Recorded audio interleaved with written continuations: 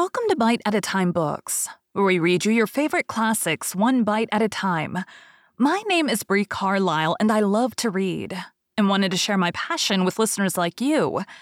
If you want to know what's coming next and vote on upcoming books, sign up for our newsletter at biteatatimebooks.com. You'll also find our new t-shirts in the shop, including podcast shirts and quote shirts from your favorite classic novels.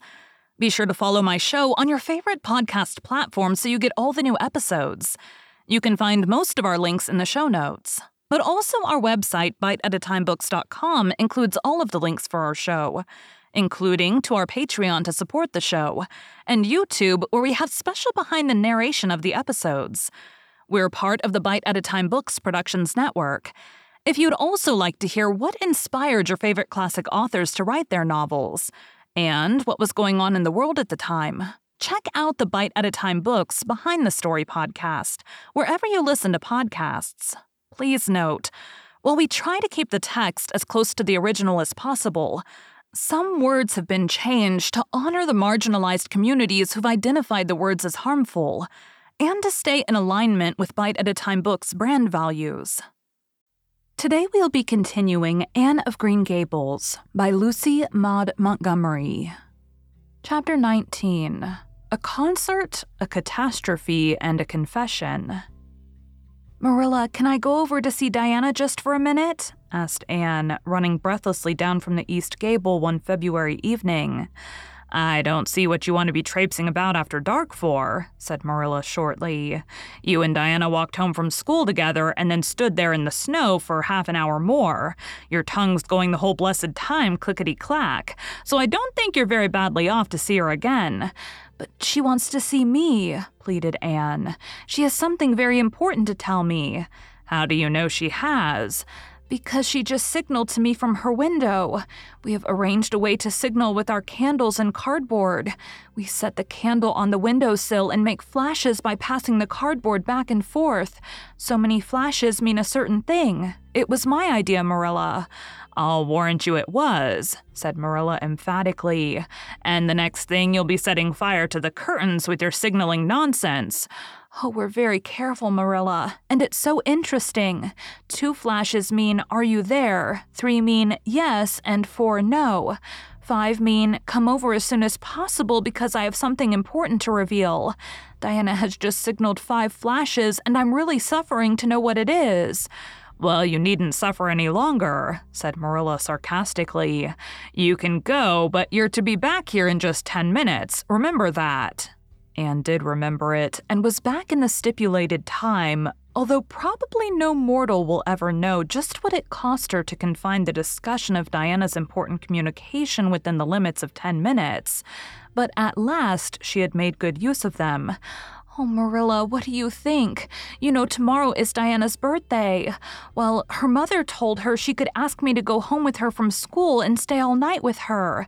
And her cousins are coming over from Newbridge in a big pung sleigh to go to the debating club concert at the hall tomorrow night. And they're going to take Diana and me to the concert. If you'll let me go, that is. You will, won't you, Marilla? Oh, I feel so excited." "You can calm down then because you're not going. You're better at home in your own bed. And as for that club concert, it's all nonsense. And little girls should not be allowed to go out to such places at all."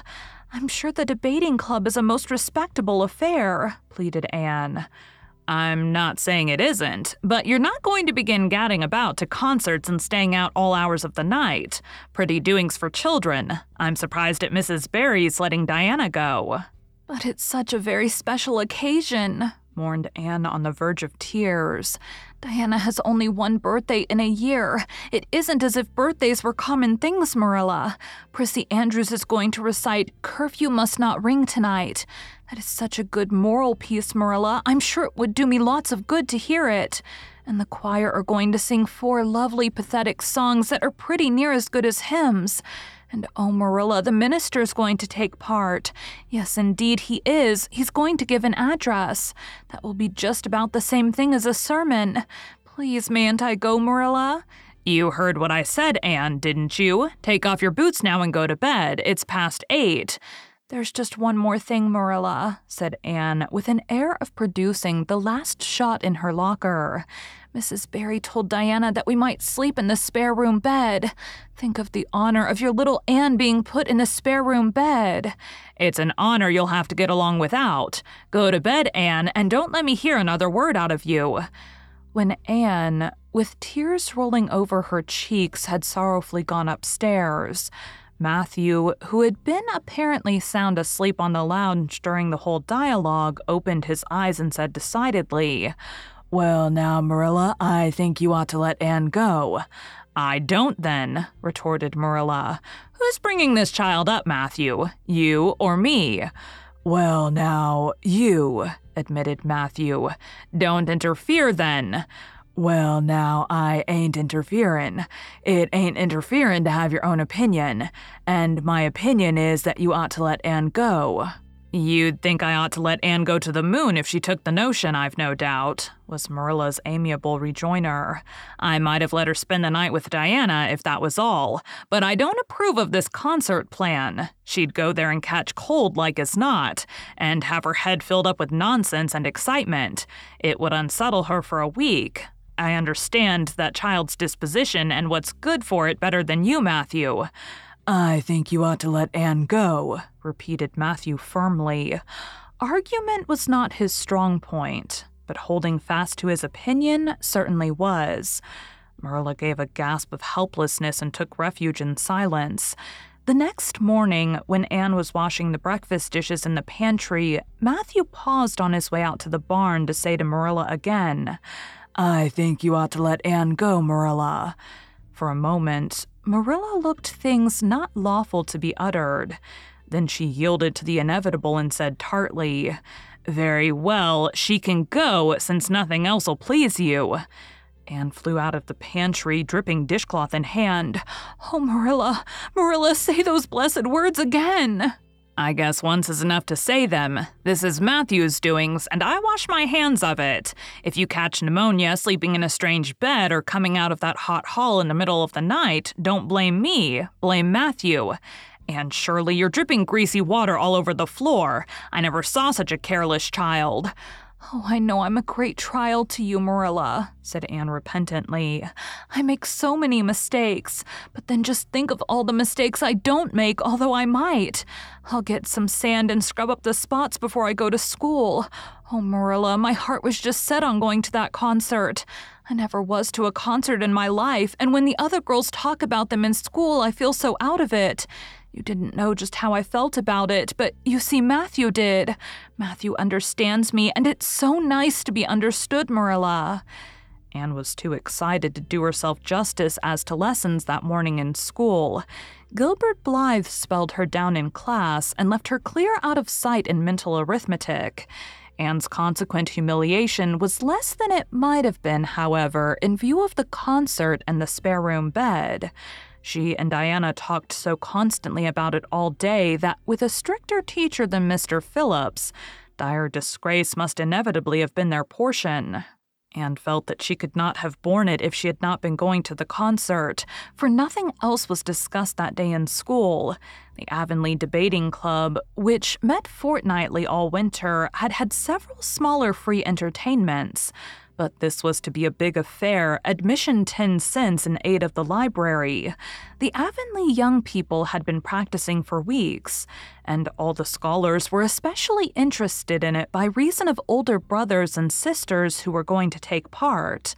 Everybody in school over 9 years of age expected to go except Carrie Sloane, whose father shared Marilla's opinions about small girls going out to night concerts. Carrie Sloane cried into her grammar all the afternoon and felt that life was not worth living. For Anne, the real excitement began with the dismissal of school and increased therefrom in crescendo until it reached to a crash of positive ecstasy in the concert itself. They had a perfectly elegant tea, and then came to the delicious occupation of dressing in Diana's little room upstairs.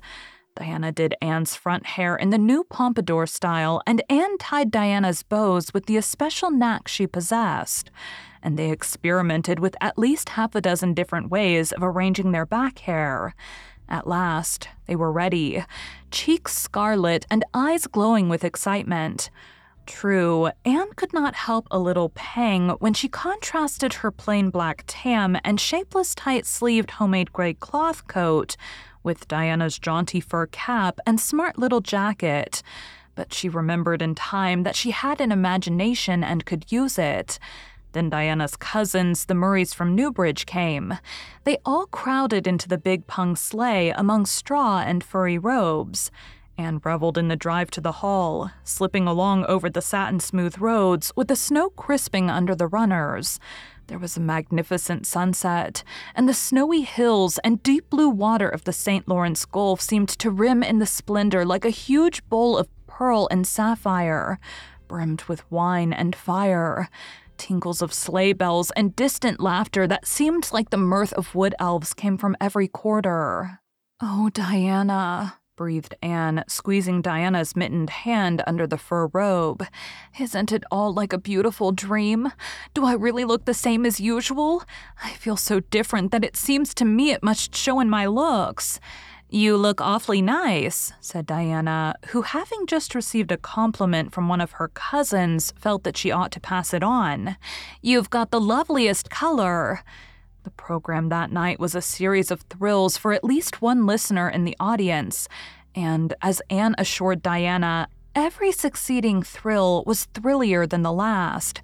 When Prissy Andrews, attired in a new pink silk waist with a string of pearls about her smooth white throat and real carnations in her hair, rumor whispered that the master had sent all the way to town for them for her, climbed away the slimy ladder dark without one ray of light, and shivered in luxurious sympathy when the choir sang far above the gentle daisies, and gazed at the ceiling as if it were frescoed with angels. When Sam Sloane proceeded to explain and illustrate how Sockery set a hen, Anne laughed until people sitting near her laughed too, more out of sympathy with her than with amusement at a selection that was rather threadbare, even in Avonlea. And when Mr. Phillips gave Mark Antony's oration over the dead body of Caesar in the most heart-stirring tones, looking at Prissy Andrews at the end of every sentence, Anne felt that she could rise and mutiny on the spot if but one Roman citizen led the way. Only one number on the program failed to interest her. When Gilbert Blythe recited Bingen on the Rhine, Anne picked up Rhoda Murray's library book and read it until he had finished.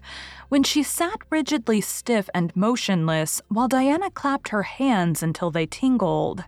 It was 11 when they got home, sated with dissipation, but with exceeding sweet pleasure of talking it all over still to come. Everybody seemed asleep, and the house was dark and silent. Anne and Diana tiptoed into the parlor, a long, narrow room out of which the spare room opened. It was pleasantly warm and dimly lighted by the embers of a fire in the grate. "Let's undress here," said Diana. "It's so nice and warm." "Hasn't it been a delightful time?" sighed Anne rapturously. "It must be splendid to get up and recite there. Do you suppose we will ever be asked to do it, Diana?" "Yes, of course, someday. They're always wanting the big scholars to recite. Gilbert Blythe does often, and he's only 2 years older than us. Oh, Anne, how could you pretend not to listen to him? When he came to the line, 'There's another, not a sister,' he looked right down at you." "Diana," said Anne with dignity, "you are my bosom friend, but I cannot allow even you to speak to me of that person. Are you ready for bed? Let's run a race and see who'll get to the bed first." The suggestion appealed to Diana. The two little white-clad figures flew down the long room through the spare room door and bounded on the bed at the same moment. And then something moved beneath them. There was a gasp and a cry, and somebody said in muffled accents, "Merciful goodness!" Anne and Diana were never able to tell just how they got off that bed and out of the room.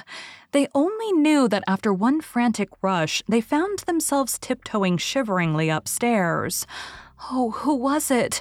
What was it?" whispered Anne, her teeth chattering with cold and fright. "It was Aunt Josephine," said Diana, gasping with laughter. "Oh, Anne, it was Aunt Josephine, however she came to be there. Oh, and I know she will be furious. It's dreadful, it's really dreadful, but did you ever know anything so funny, Anne?" "Who is your Aunt Josephine?" "She's Father's aunt, and she lives in Charlottetown. She's awfully old, 70 anyhow, and I don't believe she was ever a little girl. We were expecting her out for a visit, but not so soon. She's awfully prim and proper, and she'll scold dreadfully about this, I know. Well, we'll have to sleep with Minnie May, and you can't think how she kicks." Miss Josephine Barry did not appear at the early breakfast the next morning. Mrs. Barry smiled kindly at the two little girls. "Did you have a good time last night? I tried to stay awake until you came home, for I wanted to tell you Aunt Josephine had come, and that you would have to go upstairs after all, but I was so tired I fell asleep. I hope you didn't disturb your aunt, Diana." Diana preserved a discreet silence, but she and Anne exchanged furtive smiles of guilty amusement across the table. Anne hurried home after breakfast and so remained in blissful ignorance of the disturbance which presently resulted in the Barry household until the late afternoon, when she went down to Mrs. Lynde's on an errand for Marilla. "So you and Diana nearly frightened poor old Miss Barry to death last night," said Mrs. Lynde severely but with a twinkle in her eye. "Mrs. Barry was here a few minutes ago on her way to Carmody. She's feeling real worried over it. Old Miss Barry was in a terrible temper when she got up this morning, and Josephine Barry's temper is no joke. I can tell you that. She wouldn't speak to Diana at all." "It wasn't Diana's fault," said Anne contritely. "It was mine. I suggested racing to see who would get into bed first." "I knew it," said Mrs. Lynde with the exultation of a correct guesser. "I knew that idea came out of your head. Well, it's made a nice lot of trouble, that's what. Old Miss Barry came out to stay for a month, but she declares she won't stay another day and is going right back to town tomorrow, Sunday and all as it is. She'd have gone today if they could have taken her. She had promised to pay for a quarter's music lessons for Diana, but now she's determined to do nothing at all for such a tomboy. Oh, I guess they had a lively time of it there this morning. The Barrys must feel cut up. Old Miss Barry is rich, and they'd like to keep on the good side of her. Of course, Miss Barry didn't say just that to me, but I'm pretty good judge of human nature, that's what." "I'm such an unlucky girl," mourned Anne. "I'm always getting into scrapes myself and getting my best friends, people I'd shed my heart's blood for, into them too. Can you tell me why it is so, Mrs. Lynde?"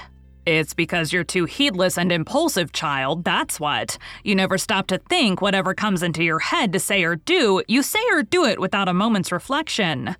"Oh, but that's the best of it," protested Anne. "Something just flashes into your mind, so exciting, and you must out with it. If you stop to think it over, you spoil it all. Haven't you never felt that yourself, Mrs. Lynde?" No, Mrs. Lynde had not. She shook her head sagely.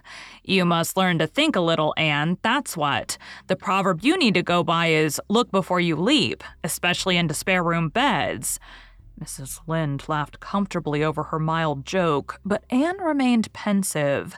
She saw nothing to laugh at in the situation, which to her eyes appeared very serious. When she left Mrs. Lynde's, she took her way across the crusted fields to Orchard Slope. Diana met her at the kitchen door. "Your Aunt Josephine was very cross about it, wasn't she?" whispered Anne. "Yes," answered Diana, stifling a giggle with an apprehensive glance over her shoulder at the closed sitting-room door. "She was fairly dancing with rage, Anne. Oh, how she scolded. She said I was the worst-behaved girl she ever saw and that my parents ought to be ashamed of the way they had brought me up. She says she won't stay, and I'm sure I don't care, but Father and Mother do." "Why didn't you tell them it was my fault?" demanded Anne. "It's likely I'd do such a thing, isn't it?" said Diana with just scorn. "I'm no telltale, Anne Shirley, and anyhow, I was just as much to blame as you." "Well, I'm going to tell her myself," said Anne resolutely. Diana stared. "Anne Shirley, you'd never! Why, she'll eat you alive!" "Don't frighten me any more than I am frightened," implored Anne. "I'd rather walk up to a cannon's mouth, but I've got to do it, Diana. It was my fault, and I've got to confess. I've had practice in confessing, fortunately." Well, she's in the room, said Diana. You can go in if you want to. I wouldn't dare, and I don't believe you'll do a bit of good. With this encouragement, Anne bearded the lion in its den. That is to say, walked resolutely up to the sitting room door and knocked faintly. A sharp "come in" followed. Miss Josephine Barry, thin, prim, and rigid, was knitting fiercely by the fire, her wrath quite unappeased and her eyes snapping through her gold-rimmed glasses. She wheeled around in her chair, expecting to see Diana, and beheld a white-faced girl, whose great eyes were brimmed up with a mixture of desperate courage and shrinking terror. "Who are you?" demanded Miss Josephine Barry without ceremony. "I'm Anne of Green Gables," said the small visitor tremulously, clasping her hands with her characteristic gesture. "And I've come to confess, if you please." "Confess what?" "That it was all my fault about jumping into bed on you last night. I suggested it. Diana would never have thought of such a thing, I'm sure. Diana is a very ladylike girl, Miss Barry, so you must see how unjust it is to blame her." "Oh, I must, hey? I rather think Diana did her share of the jumping at least. Such carryings on in a respectable house." "But we were only in fun," persisted Anne. "I think you ought to forgive us, Miss Barry, now that we've apologized. And anyhow, please forgive Diana and let her have her music lessons. Diana's heart is set on her music lessons, Miss Barry, and I know too well what it is to set your heart on a thing and not get it. If you must be cross with anyone, be cross with me. I've been so used in my early days to having people cross at me that I can endure it much better than Diana can."